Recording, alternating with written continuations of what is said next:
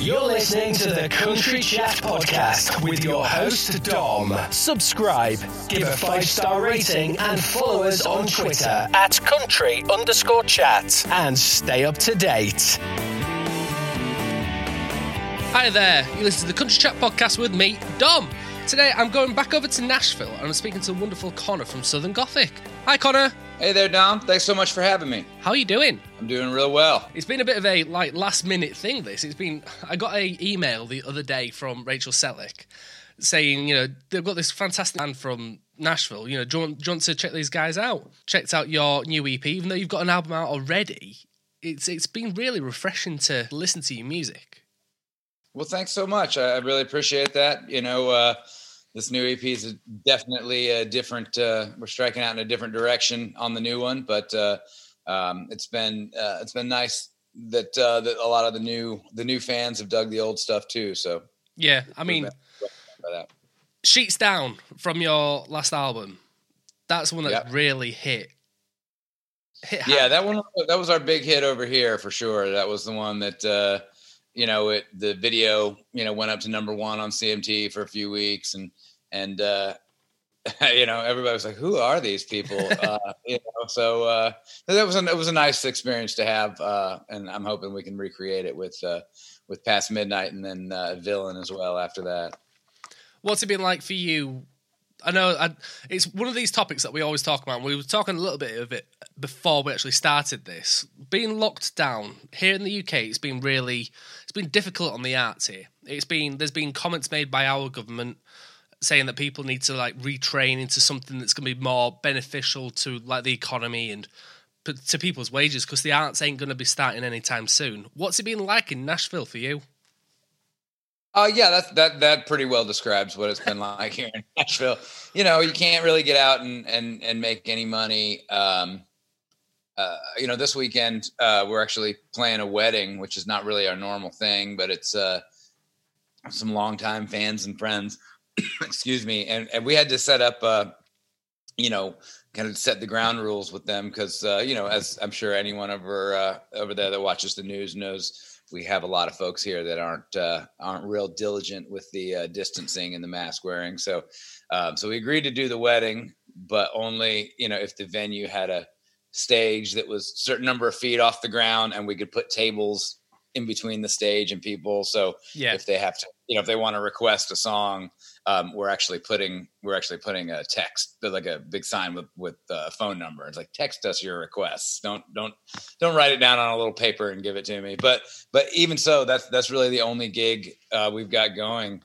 Right at the beginning of lockdown, I was lucky enough to kind of be on the first wave of people that did the live streams. So the first couple live streams I did, and this was, I couldn't even bring the band in. This is when it was hardcore lockdown. Yeah. But the first couple we did, combined to have about 100,000 views, which was awesome and kind of helped keep me, afloat financially for a while. But, to your point, as far as, people retraining, doing new things, there's definitely a lot of that here. I think that, not just the musicians, but the people in the touring industries, they're kind of without work now. And, I have some friends that are lucky enough to work for big artists that are big enough and also, care enough about their crew that they're still on salary. They're still paying them, even though they're not on the road. But I think that's the exception more than the rule. So, a lot of us are figuring it out. A lot of, we got to worry for the venues. A lot of the venues are shutting down or in danger of shutting down. So, it's a precarious time for art generally, any kind of art. Did you find it weird going between live streaming and that coming from gigging, seeing crowds face to face, to then seeing people, behind a screen kind of thing? Yeah, it's real weird. All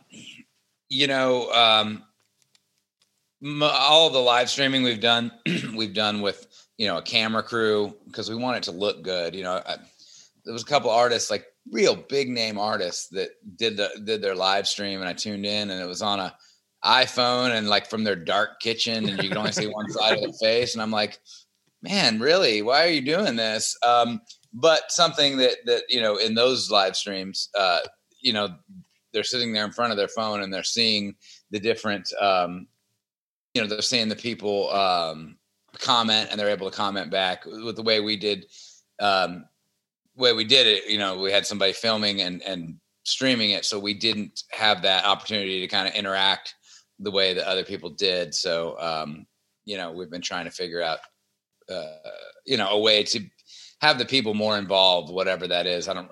We haven't really nailed that down, but that is weird. Not having the crowd there, because obviously it's hard to have the energy you want to have. When we set it up to, we're going to be doing a album release live stream first week of December, and we're like, well, ask the club, can we bring like 10 people in just so they can clap? And they're like, nope, the band and the crew only. So Quinn, our bass player, got a bunch of like applause noises on his phone. He's like, yeah, after the thing. He's like, we won't make it weird. We'll make sure everybody sees that I'm doing that I'm not like trying to pretend that, there's actually room. So I guess that's our closest thing right now. When we do that, when we record that stream, then I guess we'll have canned audience. Yeah, that sounds brilliant. Just to have your phone to play the clap. So that's clever. I like that. You do what you can, right? Now, I've noticed you keep, every so often, keep coughing. Do you ever get, panicky, thinking, oh, crap, I might have it? So my entire life, I have a really difficult time drinking things. I don't know. I don't have the skill. And I always end up choking myself on a drink. And it's even if I'm thinking about it, it still happens all the time. So when I'm out, I'm around other people anywhere, at their house, whatever, and I have to take a drink, I'm just really think that don't choke on this. I'm 100% sure that's how I die. In the end, that's how I die, is choking on a glass of water. But in the meantime, you can't do that in front of people. I'm less worried about me because I know I'm a clumsy fool, but I don't want them seeing me coughing and going, "Oh, we got to get away from Connor." So here we go. Get a protective bubble around him. Yeah, exactly. Yeah. Now, we were talking as well. You're wearing a super dry top. Yeah. And I'm wearing a super dry jacket because I've just come home from work. Yeah. Do you always wear super dry? Is it like your go-to thing? I love super dry. I love Supreme Being as well. Those are probably my two favorite designers. I was in London for the Olympics in 2012. And I'd always been a super dry fan, but we don't have the big double decker super dry stores. Yeah. And I was there, and I was like, you get your money you've set aside for meals and this, that, and the other thing. And man, I spent well more than I should have on at the super dry store. And that was actually when I discovered Supreme Being. I'm a big fan of New Era, like flat bill caps. Yeah. And I went into the New Era store. I don't remember what, right by the Olympic Village, there was a big mall you had to go through to get in and out. Yeah. And I went in the New Era store, and they had this crossover Supreme Being cap. I was like, oh, I've got to have that. I don't know what that is. And I went in there to buy an Olympic souvenir. I was like, oh, I'm gonna get a cool, 2012 Olympics cap. And I was like, no, I'm going to get that, because that's, that's the hotness. And I still wear it all the time. And I've gotten several more, but I still wear that same one from 2012 all the time. Have you been to England since 2012? I have not. I haven't. You need to come over here and tour. We'd love to have you. No, we're at that. That's why I'm talking to you. That's why Rachel's helping me get in touch with some people over there, because when I look at my artists, Spotify for artists, and I look at it and I'm like, well, there's a pretty significant portion of the people that are listening to us are in the UK, in England and Scotland, and even in Scandinavia. I've actually been to Scandinavia a few times. I got sent by my publisher to write songs with some artists there, and I need to get back. I got a lot of friends up there now, so can't wait to have you. Yeah, I'm excited about it. We're hoping that by summertime things are cool. Hopefully, Americans will behave enough that we're allowed into the country. Yeah. That remains to be seen. Well, it's not just Americans as well. It's us Brits, because we're going through this period now where we're almost at the second wave and things are starting to be locked down again, back to how it was back in March when it was really kicking off. So we need to behave as well, and we all need to be wearing our masks and social distancing and, just common sense, really. Yeah, my favorite meme, that you see going around is, people say, you think wearing a mask is uncomfortable, wait till you get to try a ventilator. I'm like, yeah. Yeah, it's for the sake of, here in the UK, when you wear a mask, you've got to wear it on public transport, when you're in a group, and basically anywhere where you're in a social situation where you cannot avoid being 2 meters. Now, a mask doesn't have to be one of these big bulky things. All it has to be is like a fabric type of thing, just protecting your mouth. It's, for what it is, it's common sense. It shouldn't be that big a deal. And, for me, growing up, my dad worked for the U.S. State Department, so we moved around a lot, but his specialty was in Asia. So we lived mostly in Asia when I was a kid. Yeah. And everyone wore masks. Like in the wintertime, if you were, it was the same idea. It was, if you were sick, you wore a mask so you didn't get other people sick. And it was just, I don't know. I feel like the sense of community in some places in the world is, overrides that sense of individualism. And I think that both in your country and mine, that's not always the case. Yeah. Well, ultimately, as long as we can get you here some point before the end of next year. Yeah, absolutely. Well, we're really hoping to, right as spring turns to summer is what we're aiming for. To get over that way. And, hopefully by then this current EP that's coming out, that'll be doing something. And we've got the next one written. It's just a matter of finding a home for it. So, we're ready to record the follow-up, and hopefully that'll be out as we get over there. All right. Now, before we actually get into talking about Burning Moonlight, your new EP, I want to take us back. I want to go back to when you first started music. When you first decided, this is what I want to do. What was that moment? What can you remember, or can you pinpoint that moment where you thought, this is going to be my career. This is what I'd like to do in the future? Well, I can say this about it. I had a lot of weird ideas, as a kid, as a teenager growing up. And once I would decide on something, even subconsciously, that was just the way it would be from then on out. And it never occurred to me to question the ideas that I had, or to say, maybe I should, maybe I should think about having a backup plan. But just as far as I can remember, I was always going to be a musician for a living. The only time it ever, my thought ever diverged from that path was when I started getting really good at basketball. I started getting, you make the varsity team when you're, a freshman, too young for the team. And then, I ended up being one of the better players. And at some point I was like, oh, maybe I'll play basketball for a living. An equally unrealistic idea. Yeah.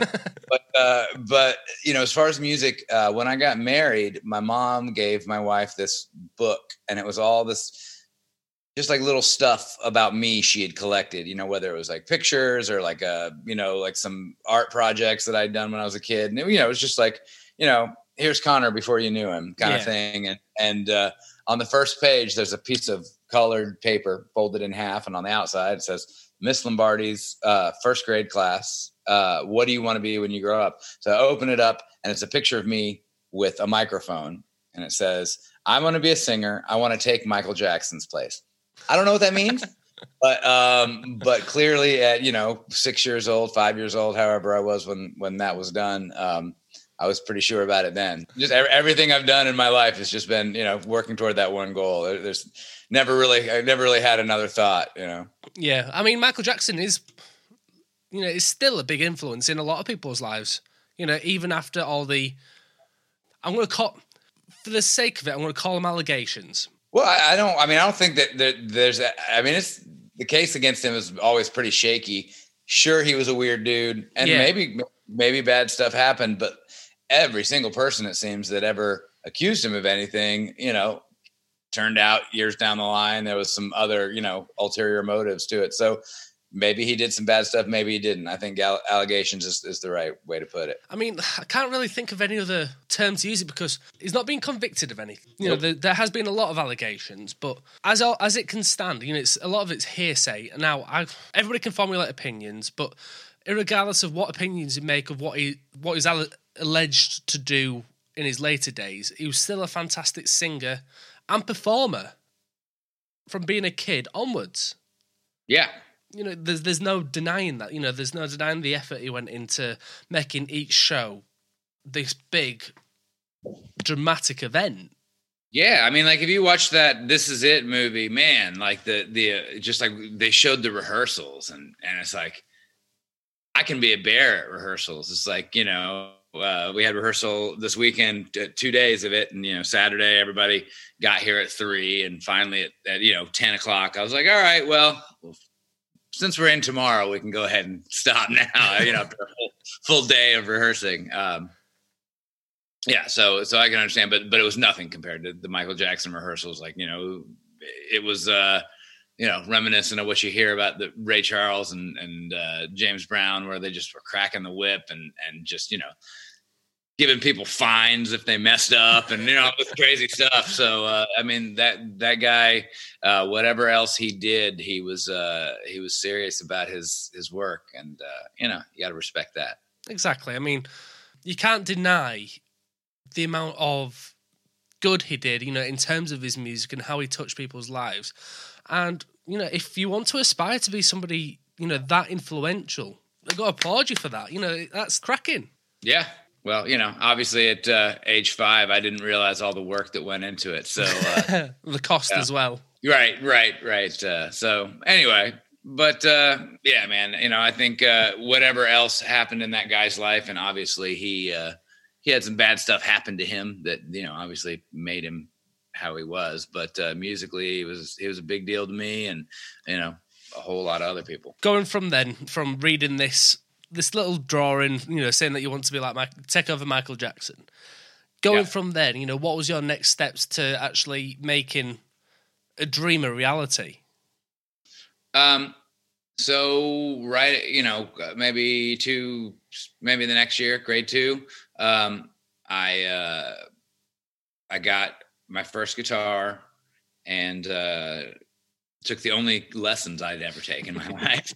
I took those for maybe a year, but my parents were not cool, I guess is the word I'm looking for. And so when I asked for a guitar, they got me like a classical, like flamenco guitar. Right. So that was where I started off. And then after a year of that, I was like, fuck this. I don't want to do this anymore. Yeah. So I put it down, and, that lasted a couple years, and we came back to the States, in grade 6. And, I convinced my mom to buy me to rent me a drum set. Really? And so, yeah. And so I got a drum set, there was a music shop up the street, and they would rent you stuff. I think, that it was just a thing where kids were sort of experimenting and figuring out what instrument they wanted to play. And I've learned a lot about that, with my daughters. Like, my oldest daughter started piano at age 5 and kept it up all the way till she went off to university. But my younger girls, they've had a lot of trouble deciding what they want to play. So, same deal there. They rented us a drum set, and I hacked away at it for a while. I would, sit there with Poison and Skid Row in my earphones, and just rock out to all the hair metal that was happening at the time. And, and I never got to be very good, as a drummer. We put together a band, and again, I was not a very good drummer. And there was another, what did I do? There was another kid, that we knew that played drums, and I was trying to play drums and sing at the same time, and I didn't know how to do either. So we said, okay, well, why don't we see if Tom Tom will play drums, and then you just sing. And within a couple of months, we were writing songs. We started, getting little gigs, at, school functions, or there was. This is at the time I lived in Atlanta, and there's a big university in downtown Atlanta called Georgia Tech, Georgia Institute of Technology, and they had like an actual club on campus. But because so many of the university kids were underage, you got to be 21 to get in most bars here. Yep. Because they were underage, this was like the only all ages club in town. So we'd go and we'd play. This place was called the Somber Reptile. And we'd go and play the Somber Reptile, and everybody from, grade 6, would convince their parents to drive them to like the worst neighborhood in Atlanta and let them come in to this bar. So it got to be, by age 12 or 13, we were selling out, shows of 12 and 13-year-olds. But after that first time I saw that sold out sign go up, I was like, well, this is it. This is what I do from here on out. Yeah. It must feel good, to see the sign go saying that it's sold out, to say you've gone from, throwing away the flamenco guitar when you were in grade 2 to then. It must have been such an accomplishment. It was. The one thing that sort of tempered that, made it a little bit bittersweet, was that my dad had always played football, American football, and before he went to work for the government, he was a sportscaster. So he would do radio calls and then eventually TV. And at the time, I just kind of, because I knew how much it meant to him, I was playing football and doing the band, and then the band started selling out shows. And then one day at practice, training, I got hit so hard, and I got up and took my helmet off and I walked off the field. I was like, I'm going to stick to playing music, Dad. And to his credit, like I could see it on his face, like how sad that made him. He wanted to be there to root for me, but he never said a word about it. He was supportive. He was always behind me. And I know for a lot of people who do art of whatever kind, especially dads, can be pretty hard on those kids. So I was real lucky to have a dad that while he was not able to keep the disappointment off his face, he kept it out of anything he said to me. And he only had good things to say about what I did, which, when I go back and I find the little demo tapes that those bands made, I'm like, how did they say anything nice to me? How did they not tell me I was throwing my life away? So, that was like the one little hurdle that I was getting over, disappointing my dad. But once I got past that, and just decided I didn't care what anybody else thought, that was a big, turning point for me, where I kind of was able to open up the engine and go full speed ahead and just say, this is it. I don't care about anything else. And this is all I'm going to do. Please tell me you've got the demo tapes left, hidden somewhere, nice and safe, so we can listen to them. Oh yeah. Oh, so I can listen to you. You can't listen to them, but I can. Please go on. Oh man, I tell you what. For every million streams I get, I'll pull out one of the new record. I'll pull out one old demo that somebody can hear. You heard this, everybody. 1 million streams. Go on, you can do it. We can do. You're gonna hear some bizarro thrash metal done by teenagers. You won't be disappointed. What was it that made you go into like the country scene then? To move away from that thrash metal. So it was my like stylistical, journey has been super, super weird. When you're 12 years old and you want to join a band of 12-year-olds, what is available to you is, at least at my school at the time, was thrash metal bands. That's what everybody wanted to be, Metallica. And so, that happened. And then right at that time, that was when Nirvana and Pearl Jam took off. And so thrash metal became, we took some of the off and, and just added, less anger, more angst. Yeah. We just, that was a slight shift. And then come high school, come maybe 16, 17 years old, I really found a group that I vibed with, and it was real close to like a Crosby, Stills and Nash thing. Those three of us that all sang, and we'd sing harmony for each other. Everybody sang lead, and we all three played guitar, and we had a backup band, and that was really, to me, that was when I finally found something that I was like, oh, this is what I could do. This is what I want to do. It wasn't, it wasn't any more about what was available. It was like finding something that I really loved. Sure enough, that happened. And then time came to go off to university for all of us, and we all went different places. And I got offered a gig in a band that was already signed. They already had a little record deal. And again, it was metal. So I went touring on Ozfest, going out with Godsmack, doing all these kind of things.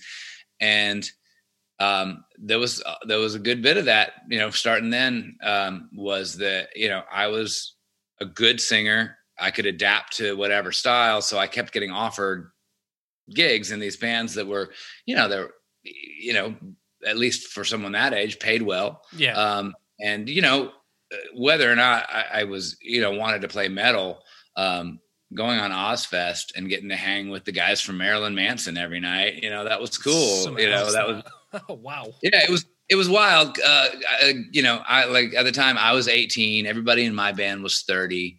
And Marilyn Manson was one of the bands on that tour. And Jordy, who plays bass for Marilyn Manson, and also Perfect Circle for a while. In Marilyn Manson, his name's Twiggy Ramirez. Anyway, he was also much younger than everybody in that band. So neither of us could get into bars without like a hassle. I mean, if you got all the Ozfest guys with you, sooner or later they can get you in. But a lot of nights it was just like not worth it. And, we were, he and I were both like pot smokers and more than we were drinkers. And so we'd stay on the bus and hang out and, play video games and, get blazed, while the older guys were out doing their thing. So, I didn't love that band, but I loved that experience. And then, eventually I couldn't get past like not getting along with the guy whose band it was, the guitar player who was kind of in charge. And he and I just butted heads enough that finally I left the band. And the very next morning, my buddies called and said, "Hey, I heard you left Ken and them." I'm like, "Yeah." He's like, "You want to come sing for us?" And it's like, I don't know, because they were a rap group. And I was like, well, all right. I don't know. That's maybe even less my thing than metal, which maybe wasn't true because I did listen to rap and I didn't listen to metal. So, so I did. They convinced me mostly by showing me how many people were coming to their shows every night, and I was like, well, all right. So I joined that band, and pretty short order, I got my first record deal. The band I'd been in had a record deal, but this was the first time I'd ever signed a record deal, was with that rap band. And we were kind of what I would call frat rap, like white boy rap. It was a lot of singing about, smoking weed and drinking and just how cool, there wasn't a lot of substance to what we were doing. So, we did that. We had some really killer tours, played with some, really big name bands. We actually had a night where we got put on with Incubus. All right. And yeah. This is like when we booked the gig, it was right before Science came out. And we had all actually had their Fungus Among Us little EP. But so we were so excited to play with them, and we booked the show, and there's 3 months in between when we book it and when we play it. And so because no one's ever heard of Incubus and we sell this club out regularly, Incubus is the opener. No. Well, that was a problem because in between, like a month later, Science came out. A month later, Incubus blows up, and then a month later is the show. Yeah. And so, the Incubus fans are crazy. They bought all the tickets. None of our people bought their tickets in advance because they didn't think they had to. So we get out there, and there's the opener, and then Incubus goes on. They do a killer set. They're so good. But then they just took like a year to break their stuff down. So by the time we got on stage, club was at 25% capacity. Everybody had left. So that was our one night with Incubus. But we did a lot of shows with Black Eyed Peas, with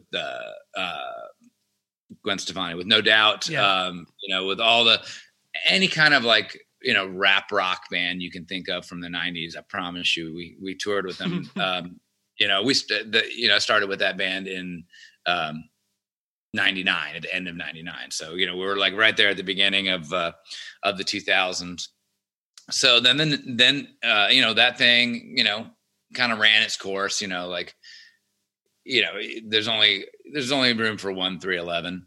So, eventually it fizzled out. We had a couple of great years, and then, between, just being sick of doing that kind of music and, internal band dynamics. Finally, the band broke up, and I went and did a solo thing for a long time, and got hired or, got some gigs at this one club in Atlanta, a very popular place. But it's, just a dive bar, but it's really big and a lot of people go there. And after we'd done a few shows, they offered us the house band gig. All right. And so we started being the house band at this place. It's called the Dixie Tavern. So, after about a year, and this was doing a lot of cover songs. We were doing, at the time I just left left the rap band, so I wasn't going to play those songs. I didn't really have a ton of original stuff, that was appropriate for this kind of crowd. So we're playing mostly covers, and the covers that I knew were all like the 90s rock. So we did all the Alice in Chains and Marilyn Manson and Rage Against the Machine and all that stuff. And in really short order, we started selling out every Saturday night. Like people were pumped about it. And would come see the band. And then, so we were the Saturday night band, and it was going so well that they decided to hire a Thursday night house band. All right, yeah. So they hired this guy, Zach Brown, to be the Thursday night house band. And I thought if I'd have known Thursday was the good night, I'd have done Thursday, man. I didn't know that's how it worked. But so really, he kind of cornered the market on country there at the Dixie Tavern. They were doing that on Thursday. So, as this is all going on, we're doing, 200 shows a year. We're playing, 4 nights a week or whatever. And we always end up Saturday night at Dixie. But at this point, I have bought my first piano, and I'm starting to learn that. And I found it was really easy to take everything I knew from guitar and transfer it to piano, because it was so much easier. It was so linear, where our guitar is weird, like just the way it is set up is really strange. And, so I got much better at piano much faster than I ever had at guitar. And so I started writing songs, and going back to the time where I had been in my kind of folk rock Crosby, Stills, Nash band, I had really come to love Elton John, and that had become like kind of my obsession, especially Tumbleweed Connection, Madman Across the Water, and Goodbye Yellow Brick Road. Those 3 records never left my CD changer in my car. Yeah. Back when those were a thing. They were a thing. Yeah, so I was writing, we had to put the discs in the magazine, put the magazine in the trunk, and so anyway, so when I got the piano, of course, my first order of business was to try to write a bunch of Elton John songs, and so we're doing metal, and then I'm interspersing my originals, which are all piano, ballads and stuff. Yeah, it was a weird mix, and as we started moving that direction, moving away from the hard rock stuff. I'd write this song or that song, and somebody would be like, oh, that'd be really good with a banjo. And so, so I'd call a banjo player, and then we can complain. We're like, yeah, you know what? That really would be good with a banjo. And then we made a little record, and we'd met this fiddle player who was really good. Seen him play with somebody else, and he was much older than us. We were never going to have him in the band or anything, but we had him out to jam a couple of times, and went in the studio and put this fiddle on it. And then we put out the record, and the 3 songs with fiddle were the ones that everybody asked for. So eventually we ended up having to hire a fiddle player to come out because the songs didn't sound the same. And then, we went through a few different, fiddle players, and then we found somebody that was kind of a fit, because he had kind of a rock sensibility to him. And so, so it just kept drifting in a more Americana rootsy direction, and it was just really, really super organic. And then at some point, by the way, our band had been called Princess this whole time, which was funny when we were a metal band. And then it was like kind of apt when we were doing the piano rock thing, because we had, elements of like what Queen was doing, but then we also had our guitar player was like, real funk oriented. So he was real into Prince. Yeah. So I'm like, I'm into Queen, you're into Prince, let's be Princess. Yeah. And also it upset a lot of people, which I took great joy in. Yeah. Obviously.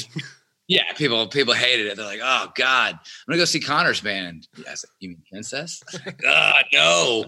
So finally, finally at some point we were like, okay, if we're gonna do roots music, we probably gotta jettison the Princess name. And so we became Connor Christian and Southern Gothic at the time, and didn't make any friends in the Zac Brown camp by starting to do country music, kind of in his house, you know what I mean? But it's just, it was real organic, and it's where the music took us, and there was never a plan to do it. Yeah. But at the same time, when we did New Hometown, and it was real well received, and we toured on that record for 3.5 years. And when it came time to start writing new songs, especially the ones that ended up on Burning Moonlight, I'd moved to Nashville. I'd been living up here. I'd been writing songs for other people. And when I wasn't thinking about like, how will this fit with my set? And I was thinking about just writing a good song that somebody would hear and want to cut for their record. I found that a lot of my old pop tendencies were coming out in that writing. A lot of, just the stuff that I listened to growing up, your Madonnas and Paula Abdul and stuff like that. And, the idea was just write the catchiest hook, like that's, I'm trying to sell these songs to people. And so the idea is just write these catchy hooks, and eventually I'd find myself singing the songs, and I was like, oh, you know what I could do? I could just change this little thing, and this would totally work with our band. And so that's how we ended up into country, and now we've kind of, taken a turn back into like rock and pop with still got the country elements to it. So, the idea is just to be, unencumbered by labels now, and just do what we want to do. And hopefully people will like it. And if they don't, I can at least, be proud of what I did, and not have to worry about, are people going to be okay with this? And, there was a lot of that when New Hometown came out, when we got signed, and the label was like, ooh, those are really big gauges in your ears. I don't think country fans are going to like that. You should take that off. And, it's like, I know you got a lot of high top sneakers and flat bill caps, but what if we replace those with belt buckles and boots, and we did for a while. But eventually, now we're kind of back to like, I'm going to write the music and play the music that speaks to me, and I'm going to dress the way that I want to dress. And if it offends people, if they don't like it, if, people are upset because of who I voted for in the election, I'm not going to worry about it anymore. I'm not going to worry about, keeping quiet about things. I'm not going to, what you do, what I did when I was 28 and just listen to anybody that was gonna cut a check. Okay, whatever you want. Yeah, you want me to wear a plaid shirt? Okay, here, I got it. Exactly. You can't just. It's not just like a generic mold that everybody can fit into. You got to keep your own personality. Otherwise, you just lose that sense of, being an individual in the scene. Right. And I think to a certain degree, there's going to be people that are going to feel that, it's like, I like this song, but something about the guy that's singing it, it's like, it just seems phony. So, Yeah. Well, end of the day, does it matter if you're wearing large gauges if you listen to it on the radio? You can't see it. Right. Well, and that was all about their, like their, magazine ads and this, that, and the other. But I think even since then, those kind of walls have come down. You think in 2008, there wasn't a lot of black country singers. Now people are starting to do it. Blanco Brown and Kane Brown and Mickey Guyton and all the there's so many people coming up and even you look at a guy like Sam Hunt and he's got a much more like urban style of dress than Chris Young. So there's all of a sudden in the last 5 years there's room for a lot more people in the country and the roots music tent. You don't have to fit the mold. You just, more now. You just got to make good songs that people want to hear. So that's been a positive development, I think.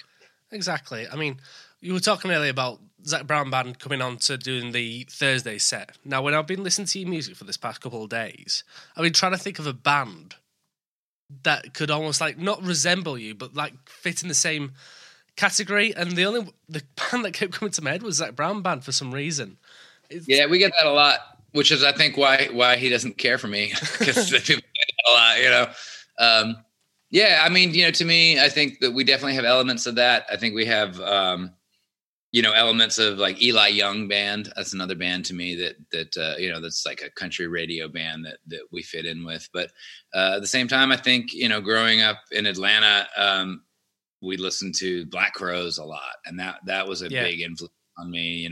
The Southern rock vibe versus like my dad loved country music, and I think because my dad loved country music, I didn't want to give it a chance. I don't want to hear it. It's like, oh, you're so old, Dad. What are you talking about? And I didn't have that kind of base of that a lot of country singers have, where they grew up listening to, George Jones and Hank and all this stuff. And I was late to the party and all that. I had to discover that later in life. Yeah. Have you ever spoken to anybody from the camp yet? Since leaving, doing the Saturday night shows, and when obviously.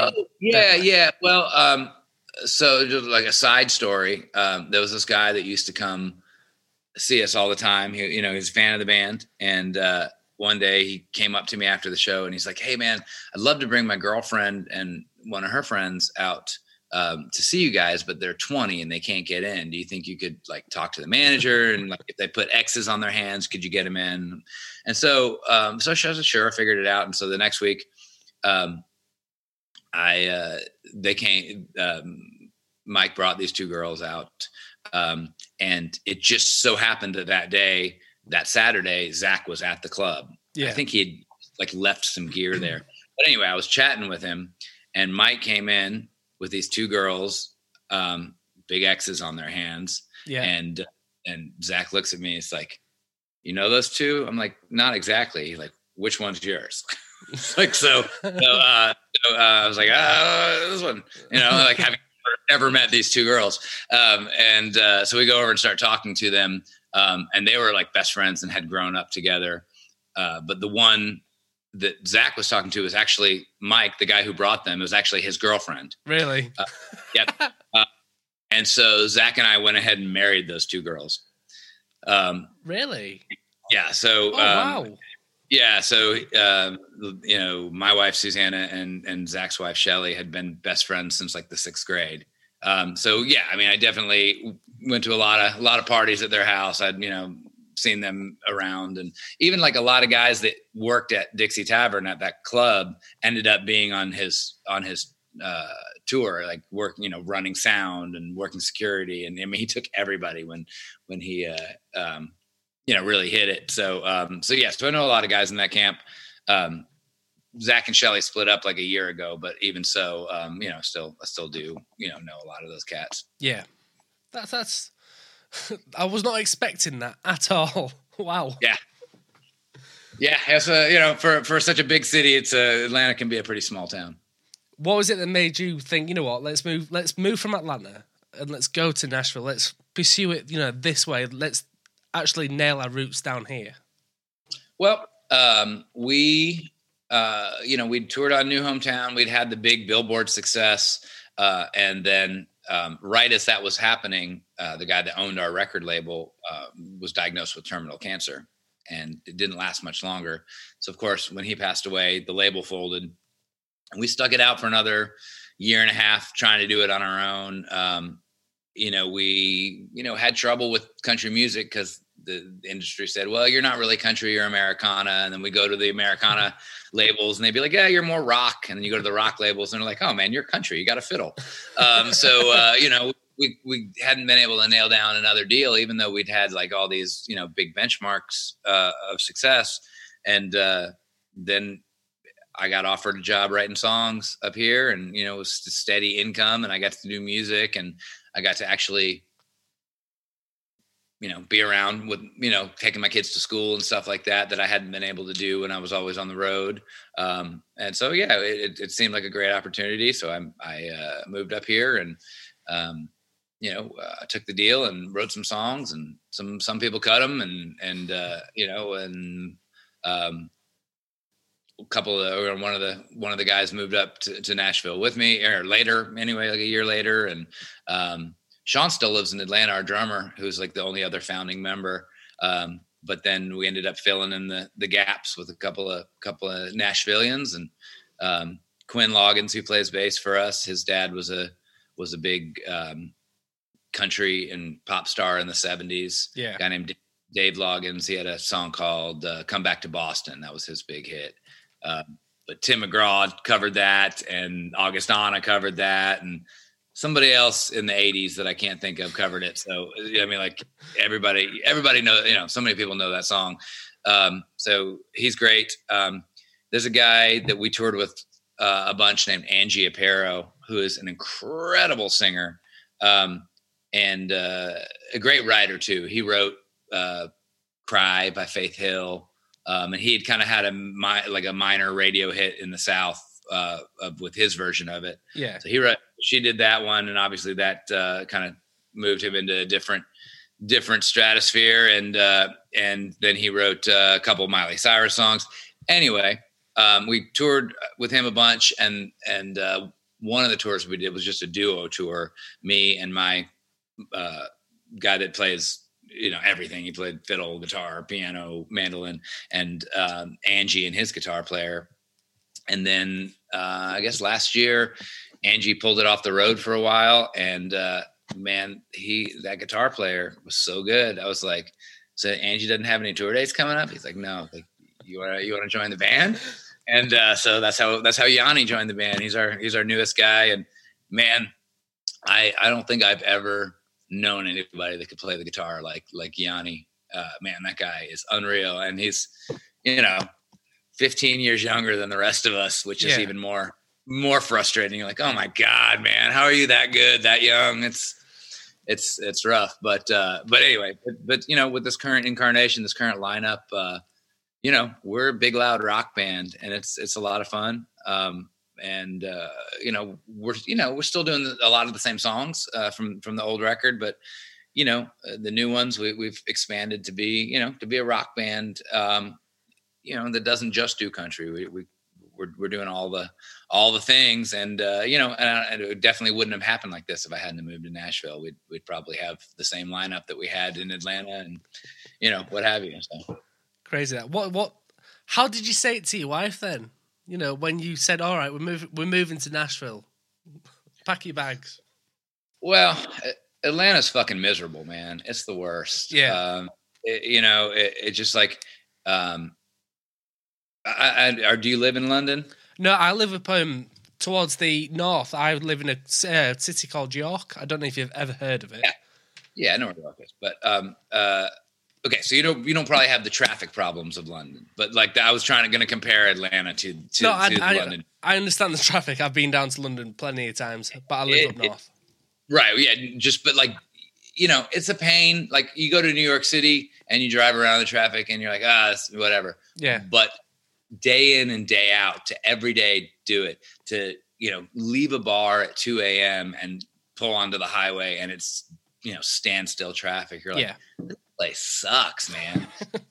And so it had a lot to do with that, and I think I was lucky enough to marry a woman who shared a lot of my thoughts on that kind of stuff. So she was up for it. She was up for trying someplace new. She'd spent her whole life in Atlanta, other than college. So she was ready for a change, and I was ready for a change, and an opportunity presented itself, and it just seemed like the universe was telling us something, and so we jumped. That's awesome. Fair play. Well done. That's always the hardest thing is coming up to the realization. Okay, then let's do it. Let's go. Let's try it out. Well done. Well, thanks. Yeah. I mean, it's always tough taking that leap, whatever the leap is. But it was tough leaving friends behind, and her family, lives there. So obviously taking the grandkids away from her mom and stuff. That wasn't ideal, but everybody was real supportive, and so I think that we made the right move. Now, Burning Moonlight, your new EP. Yep. When's it out? For December. It's available for pre-save 23rd of October, is it? Yeah, exactly. See that? Memory, eh? Yeah, nice. What's your favourite track amongst the EP? I've got my favourite. Funny enough, it's Villain, which was a late addition. That's mine. I've got to say. Yeah, man. Well, that's why it ended up as the first track on the EP, and it wasn't on the EP to begin with. There was a track called "Let It Ride." Yeah. That was on there, and then we parted ways with our longtime utility guy, and he had written that one. It was the only song on the record that I didn't write, and he had written it with another really great Americana artist here, a guy named Ron Pope, but I didn't want to have any songs on the EP that one of us at least wasn't involved with, and Quinn and I had written Villain, and it had been cut. Actually, we it got cut by an artist called Carter Winter, and he didn't do anything with it. It didn't, I think he put it out, but it didn't do any numbers, and we're like, man, and his version was just different than the version in mine and Quinn's head, so. When you look at the CD, you'll see it says, everything's produced by Jonathan Roy, except Villain produced by, and Past Midnight, by a different guy. But Quinn put together that track real, in really short order, got it done. And then, we put some vocals on it, and we had that thing done in a couple of days. And when we got it back, we're like, you guys, I think this is the lead track for the record. And, had I known, had we not already had everything in motion, I think that would have been the single instead of Past Midnight. But yeah, we're gonna follow it up. We'll make a little video for Villain, around the first of the year. So I cannot wait to see that. You got a music video coming out soon, haven't you, as well?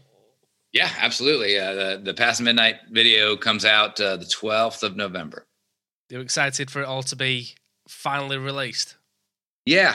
I mean, the original release date for this EP was May 29th. So it's a bit of a wait. Yeah. And, at the time, as everybody was on such, extreme lockdown, and we're like, well, so we just pushed the tour to October.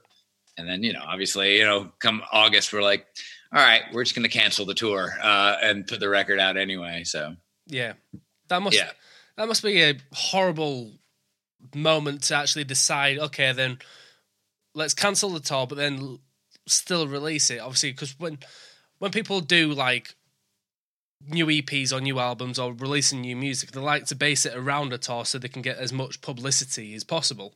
You know, it's this big event, but obviously it gets dampened down because, you know, you're not there to do it. It must be heartbreaking. It is. It's a real bummer. And you know, there's even like some festivals that were going on that are still happening that they invited us to. It's just it didn't feel like the right thing. We felt like as much as we want to play now, you know, we need to do the responsible thing and wait until, you know, we can get out there. Cause I don't want it to be, you know, obviously as a performer, especially festivals, you're on a big stage, you're well removed from the crowd. You know, so long as you don't go stand at the merch booth afterward and you know, shake hands. But I didn't want to be, you know, kind of complicit in a bunch of people getting sick because it was, you know, people came to see us and then stood there without a mask and got each other sick. So, so that was that may have been even more than canceling the tour, turning down, you know, big festivals that, you know, maybe a slot that an act that, you know, has been kind of dormant for a while, like us, wouldn't have normally gotten if somebody hadn't canceled. And to say, man, you know, I'd love to do that show with Old Crow Medicine Show, but I gotta say no this time, and just, you know, hope they'll come back to you, you know, the next time when you can do it. So that was the toughest part, because I know I can rebook those shows that we had booked, you know, with the clubs that love having us. Like I can rebook that at any time, but the festivals are a little rougher. That must be nice knowing that you've got a back pocket full of venues and places that'll happily take you and sell out. Yeah. Sell out, or, you know, at least fill it up, whether or not it actually sells out. And yeah, I'm interested to see what happens when we do get back to it. If, you know, if people are going to be nervous, or if people are going to be just that starved for music that they're going to, you know, come out in bigger numbers. It's just, it could go either way. So now, out of the 6 tracks you've got on your EP, which ones were the quickest ones to write, and which ones were the easiest ones to write? Let's see here. I would say, I don't think any of them took more than 4 hours. Really? Yeah, I can remember back to writing each one of those songs.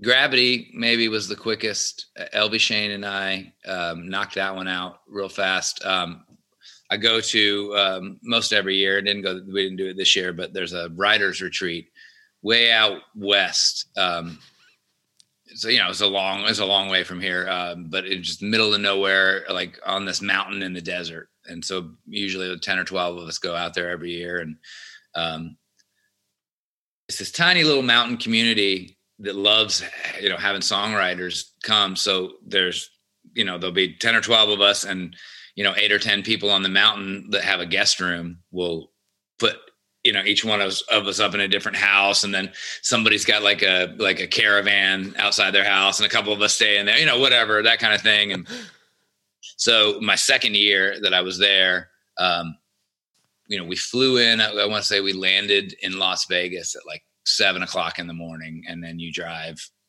4 hours to 3.5 hours to this place. So we got there, you know, it's 10:30 in the morning. And of course we did make the bus driver that was taking us there stop at the Las Vegas dispensary, because pot's only legal in certain places. So Las Vegas is one of them. So, yeah, you know, you're going to put 12 songwriters on a mountain for a full week. They're going to start rubbing against each other one way or another, you know, and people are going to get annoyed, and it's better if they keep them high. But anyway, I get that. We touched down on this mountain at like 10:30. They had a little breakfast set up for us. We ate. Elby and I sat down at 11 because you know, somebody will make the schedule. It's like, here's your morning right, here's your afternoon right, and then, you know, then sign up for a night if you want a third right. You know, sign up, you know, to be with different, you know, make your different groups or whatever. Yeah. So Elby was my first ride of the day, which that was the first time that had ever happened, where we had gotten in the morning and then they give us a right that morning. We're like, what, right now? So anyway, so we're sitting there, you know, but then you start looking around and you're out in the middle of nowhere, nature, and like you're looking down the mountain and there's elk, which I don't know if you guys have elk there, but they're insane. It's like if you just put a deer and a moose together. I don't know, crazy. And they'll walk right up to you and eat grapes out of your hands, but they'll also attack you. But anyway, point being, we're sitting there at this table, like looking at all this beauty, and even though neither one of us felt like really up for it, we're like, all right, let's do it. And I think maybe an hour and a half we wrote Gravity, and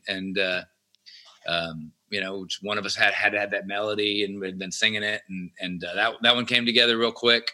The year before at that songwriters retreat, we had an 8 a.m. write, which sounds crazy, but they're 2 hours ahead of Nashville time. So 8 a.m. there is really 10 a.m. Yeah, so it's not too bad. Not as bad as it sounds. So anyway, we're writing like as the sun comes up, and Russell Sutton had that, like a hummingbird singing the song outside of the window. Whoa. He had that line. And from that one came together super fast too. And there was a lot of great writers on that. That was a 4-person write: myself, Russell Sutton, Kelly Carvin from Carvin Walls, and then a guy named Andrew Rollins, who wrote like half the songs from the show Nashville. And right after a couple months after we wrote Up on Your Love, he won an Emmy for best show on a television or best song on a television show. So I got really lucky. 1, to work with 3 other really, really talented writers. 2, that Russ was already ready. And when you work with Russ, that's the way it is. Like he already kind of knows what he wants to do. Yeah. And so you got to get in there, and you got to be fast. You got to throw your ideas in there. Otherwise, he's just going to write the song as you sit there. So that one was super fast. I guess Past Midnight was the only one that went through a few different phases. I started that with my buddy Keith Hetrick, who has in the interim become like a really big K-pop producer. He's producing all over the place. Like anytime you see something that's like top 20 K-pop, he's on it. Yeah. Which is weird, but he's super talented. And when I met him, he had just gotten a Grammy nomination for an R&B and a gospel song. So 2 different Grammy noms for so this guy was doing something totally different, and we just got along and we just vibed personally, and we're like, we could see how it goes. Yeah. And sure enough, and we ended up bringing in a guy, Mason Thornley, that I write with a lot. He and I wrote Classic from this record, and Mason helped us kind of country it up a little bit. That's his specialty. I remember him, when we were coming up with it, I remember him going, "What about your lips fit real good against my lips?" And I was like, yes, that's good. That's country today right there. That's perfect. So he really, he was the kind of the linchpin that pulled what Keith and I were doing and sort of like, made it all fit together. So yeah, all of these songs, with maybe the exception of Past Midnight, were done in just a few hours with some really, really talented co-writers. When you're driving up to this retreat, do you do like any pre-preparing work? Talking about like melodies and talking about different like song ideas that you could write whilst you're up there. Or do you just listen to music and just jam along? You gotta be careful, because you don't want to give your ideas away, because you don't know when you're gonna write to. So you don't want to talk too much about it, because nothing like saying something and it sticks in somebody's head and they forget that you said it, and then they pitch it and they're right, and you're like, wait, that's my song. And actually, there was a couple people that had sort of discussed that hummingbird line with Russ on Up on Your Love. And they were a little salty that they got left out of that. Right. It's just like, well, it was just on the schedule, and that was, whatever. So there's a couple people that we always got to thank when we play that song, Kyle Coulahan and Terry Joe Box, because they had planned to be on that, right, and they got sort of shut out. How does that work, like, legally then? Because obviously, if you're not involved directly with the right, then you don't get put onto the right, you know, as a co-writer itself. But if you're there during the actual writing session, that is when you are on the, you know, 50-50, 33-33-33, etc. Yeah, exactly. No, they just had a casual conversation with Russell about that line, because for some reason Kyle had started calling Terry Joe Hummingbird on that trip. I don't really know what the thing was. And then, then Russ came up with, "You're just like a hummingbird singing a song outside of a window," which we all thought was really funny because, like, hummingbirds don't sing, but it just fit perfectly. So, they wanted, they wish they were involved, but also they're not going to like raise hell about it, because we've all written, 10 more songs with each of them since then, so it's, sometimes that stuff happens. And, sometimes you do, a lot of times in the band, somebody will say something and somebody will be like, "Oh, that's the song." And everybody's like, "I get a third," 12 people in the band all taking a third of the song. So, that's sort of how that goes down. But, there's a little pre-pro, but you certainly don't give away your melodies. Never give away the melodies. Yeah. You can throw around ideas, especially if they're more funny than realistic. Then we'll throw around a lot of ideas that might be too filthy for radio. Those are the ones that get discussed. Out of all the songs you've written, then, as a songwriter, how many of them have actually made like charts as we know it? Then, is there any out there that's really struck high? No, really just the two that I've done, which were Sunday Suit off of the first Southern Gothic record back in 2009, and then Change Down. Those are the only ones that have really had, done big things. Actually, one of the songs on this record, Classic, was cut by another artist, and she took some liberties. She did some different things that I wouldn't have done with it. Let's say that. And so it was kind of a disappointment. We thought that was gonna, that one was gonna be a hit for somebody else, and it wasn't. Which is why we were like we can't waste this. We gotta recut this. And then there's a kid, like a Disney Channel kid. He's been in a bunch of Disney Channel movies and stuff, and he did a song that Quinn, my bass player, and I wrote. With Traft and Harvey, same three that wrote Villain. We wrote a song called "Party Ain't a Party," and that one did all right on the iTunes charts, but never really did much on the Billboard charts. Yeah. So we've had a lot of I've had a lot of minor stuff that's done all right. That's made the top 200, but nothing that's charted very high. Does it frustrate you when artists take your song and then kind of like twist it into a way that you just feel it doesn't fit? I know sometimes it can fit, sometimes people think outside the box, but usually when you're writing a song, you've got this whole, it's like a whole idea, not just like little bits. Yeah. So it was actually a three-way write I did pretty shortly after moving here.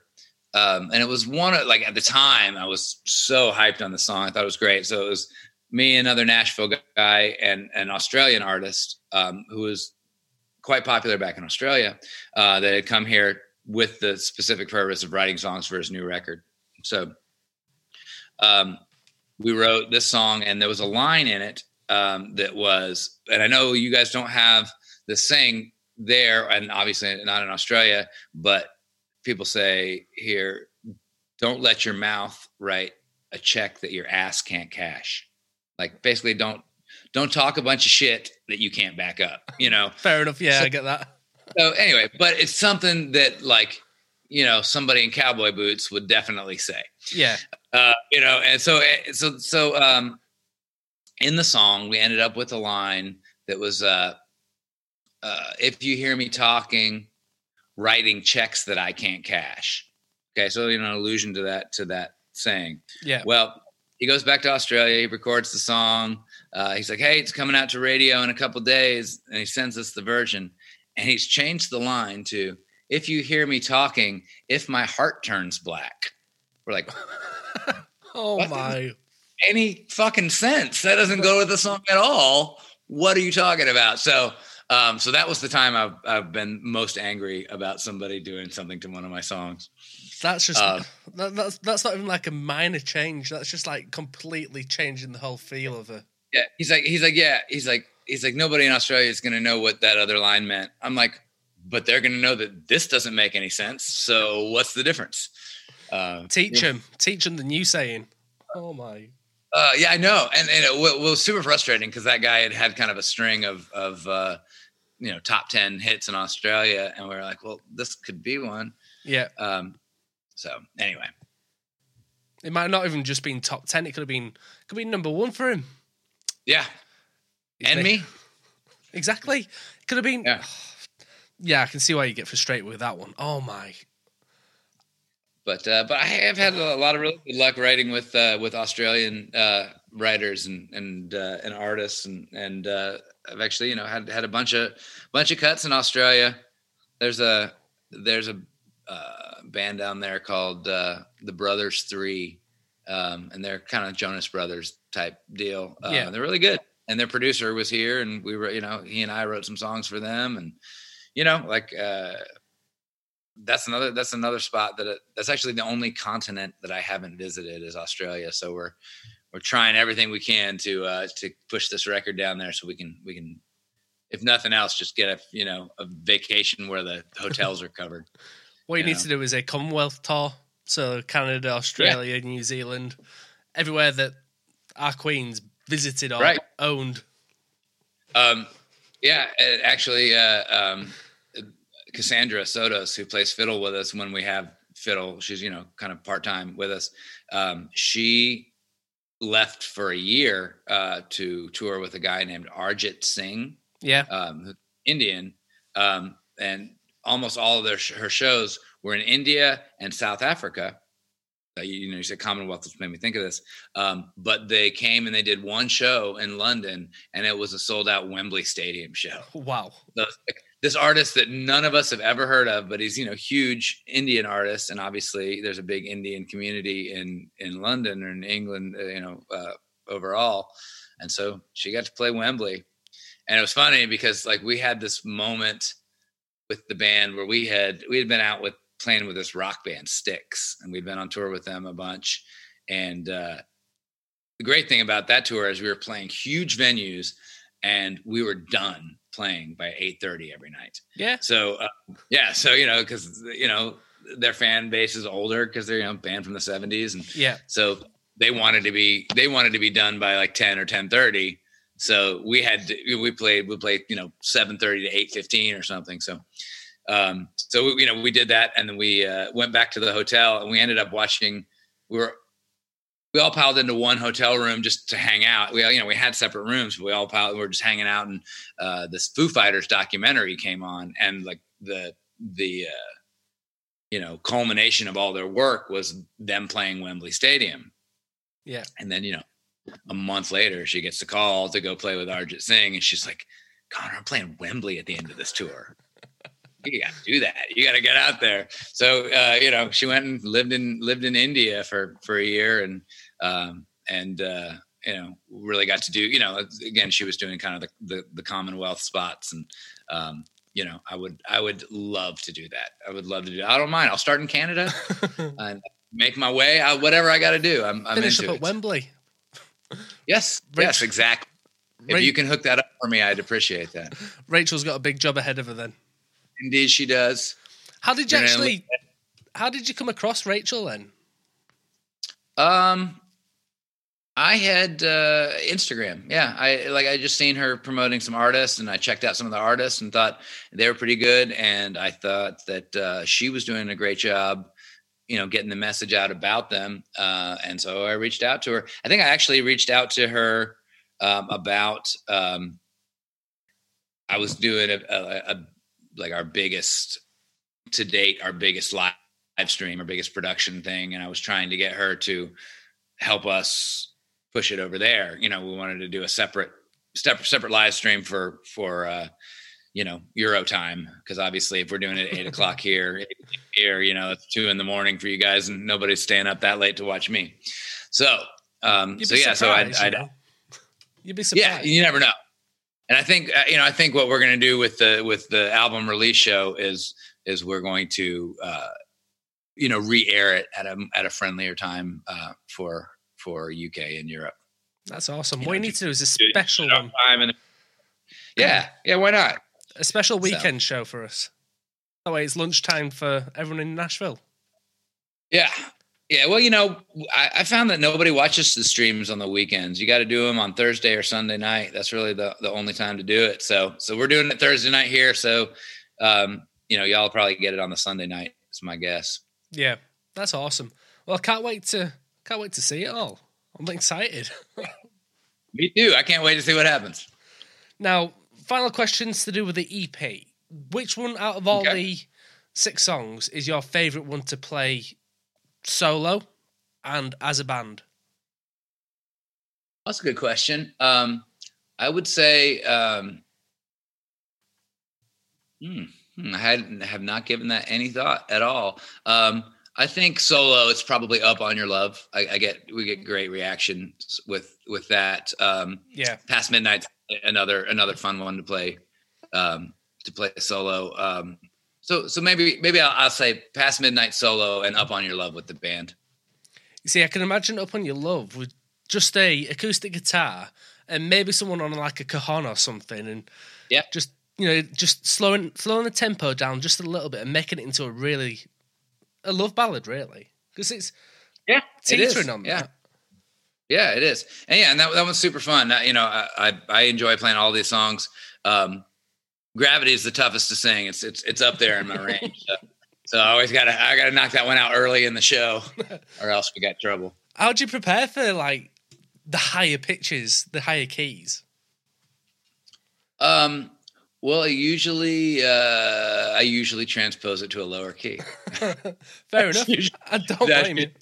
My move, but no, I mean, just after years of doing it, you learn your vocal warm up and what songs are going to give you trouble. And so you look at your set list and you put them between 2 easy songs to sing. So, you can ramp into it and then, ramp out of it without having, you don't want to do all your tough stuff back to back to back to back. So, and if all else fails, if your song's in A, do it in G. It'll be fine. No one will notice. When you're on stage performing, what's your go-to drink? Whiskey and water, bourbon and water. Oh, fair enough. Yeah. Yeah. What's your go-to bourbon then? What's your favorite? Blanton's or Rowan's Creek are my 2 favorites. Nice choices. And my 3rd favorite is whoever's sponsoring me at the moment. Fair play. I love that answer. Yeah, I mean, I like bourbon. Like it's got to be, it's got to be pretty bad to not be good. So anybody that wants to sponsor the show, I will drink your bourbon. Is there any particular drink you won't have? I don't like gin. I don't like gin at all. I get that. Yeah, it just tastes like chewing on pine needles to me. I don't know. I know a lot of people love it, but I will drink just about anything else. I've got great stories to go with each type of alcohol. Get into that next time. But yeah, usually I'll just have like a big giant jug of water on stage and then, and a liquor drink. If it's a long show, I'll wait halfway through to start with the liquor, but Yeah. Now, I totally get that with gin because I can't stand dry drinks. It's just that back of the tongue. I don't like it. I like you say, I'm more of a bourbon guy. I usually go for like the Maker's Mark or the Buffalo Trace or something, whatever's cheapest. Yeah, fair enough. Like I said, it's tough. It's tough to mess up bourbon. Like most bourbon is good. So Maker's Mark's a little, I don't know, spicy, a little hot for me. But I do, the Buffalo Trace is really good. And recently, rehearsals this week, I was drinking, what is it? Elijah Craig and Knob Creek. So, yeah. Got quite the nice, let's see, little bar set up for rehearsals. That is crazy. We're talking on Zoom at the moment. Now, behind Connor, there's like a nice long wall of guitars. And then we've just been talking about drinks. And he's kind of like looked over the camera. And looking from his eyes going from left to right, it's almost pretty much the same length of wall of drinks, although it's double shelved and a bit shorter. Yeah, it's a good 2 meters of liquor on the wall. That's my kind of social distancing right there. That is the social distancing. Okay, so Burning Moonlight out 23rd of October, or is it pre-save up?